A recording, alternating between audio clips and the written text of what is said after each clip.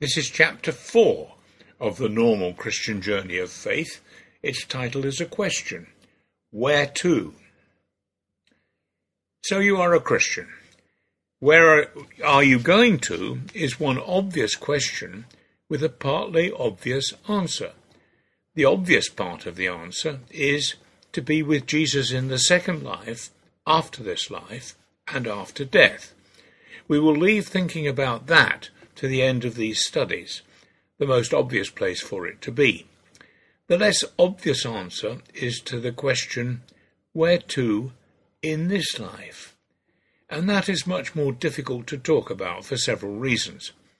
Perhaps the most important is that listeners and readers to this will come from all sorts of countries, societies and cultures all round the world. The dominant word in the Old Testament relating to all this is wisdom, being wise, but it scarcely figures in the New Testament for the individual believer. However, let's use it and to some extent add our own particular twist to what it means. Wisdom is the art of living wisely and well. It is not about being clever or intellectual in a worldly sense. It is perhaps about being wise and intellectual in a spiritual sense, but not in a way that excludes anybody for what they are. The cleverest person in our fellowship may be full of wisdom or may not. Some old person who never got far at school at all may be every bit as wise in the way he or she deals with the situations and the people they live in and among as anybody. But before we get too far into the subject, let's see what the Old Testament says about it. The book of Job is a good place to start. Not that he knew it all. He asked the very important question, but where can wisdom be found? And then goes on in his wonderful chapter 28 to puzzle over it. Where does understanding dwell, he says? No mortal comprehends its worth. It cannot be found in the land of the living. The deep says, it is not in me. The sea says, it is not with me. It cannot be bought with the finest gold, nor can its price be weighed out in silver. It cannot be bought with the gold of Ophir, with precious onyx or lapis lazuli.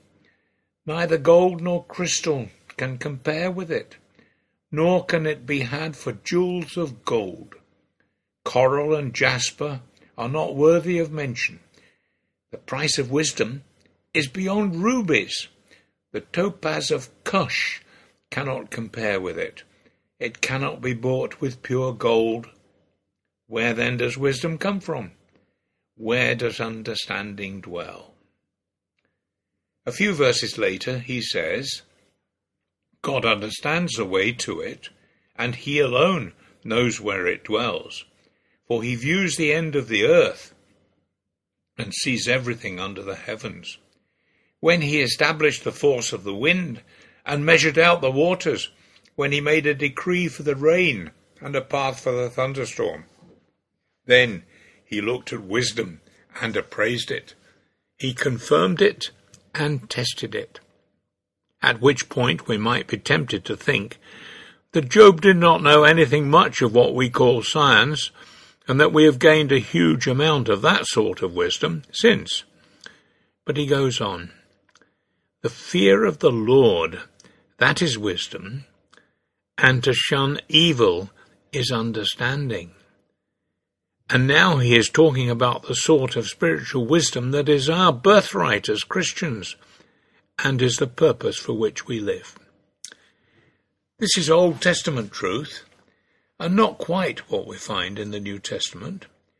Probably the most outstanding verse of the New Testament on the subject does not even have either of the words wisdom or wise in it. It is something Jesus said. Can you guess what it is I am thinking about? Here it is. I am the way and the truth and the life. In that one simple phrase, Jesus answers all the puzzles of Job and the rest of the Old Testament. Let's look at it in detail. Jesus says he is the way, thus emphasizing that the Christian life is a journey, not a single event once in one's life. Most people don't think of their lives as a journey. They're only concerned with the next few weeks or months or just possibly years in front of them. They do not look far ahead and ask the question, where I am going, what is my purpose in life? But as I suggested previously, one of the main reasons for becoming a Christian is the desire to have a purpose in life and a goal to look ahead to. Those who have a purpose to their lives, at least a good purpose, tend to flourish a great deal more than those who just drift along, wondering always what tomorrow will bring, but making no real attempt to fashion their tomorrow. There is no better purpose, better way than following Jesus, than letting Jesus be our way. Which immediately raises the further question, how can Jesus be the way? We can follow him, not in everything since he went on to the cross and the resurrection, but in our own very small ways. We can endeavour to follow the examples he set.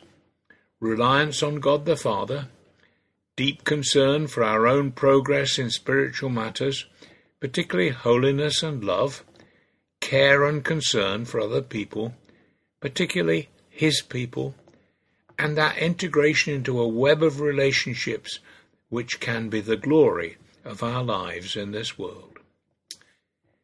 Two things are necessary for us to progress in these matters.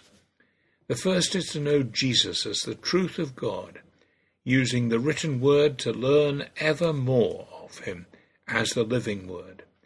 The second is to learn how to do this by reliance on Jesus as the true life, the life which alone can teach us the deep spiritual things we need to learn. If we put all these things together, holding Jesus in front of us as the way, the truth, and the life, then indeed we should be able to gain true wisdom and to move far further forward than any of the Old Testament people were ever able to do. So what? Once again, there are no further specific things we need to do beyond what I've already tried to describe. Read again that crucial verse in John chapter 14, verse 6.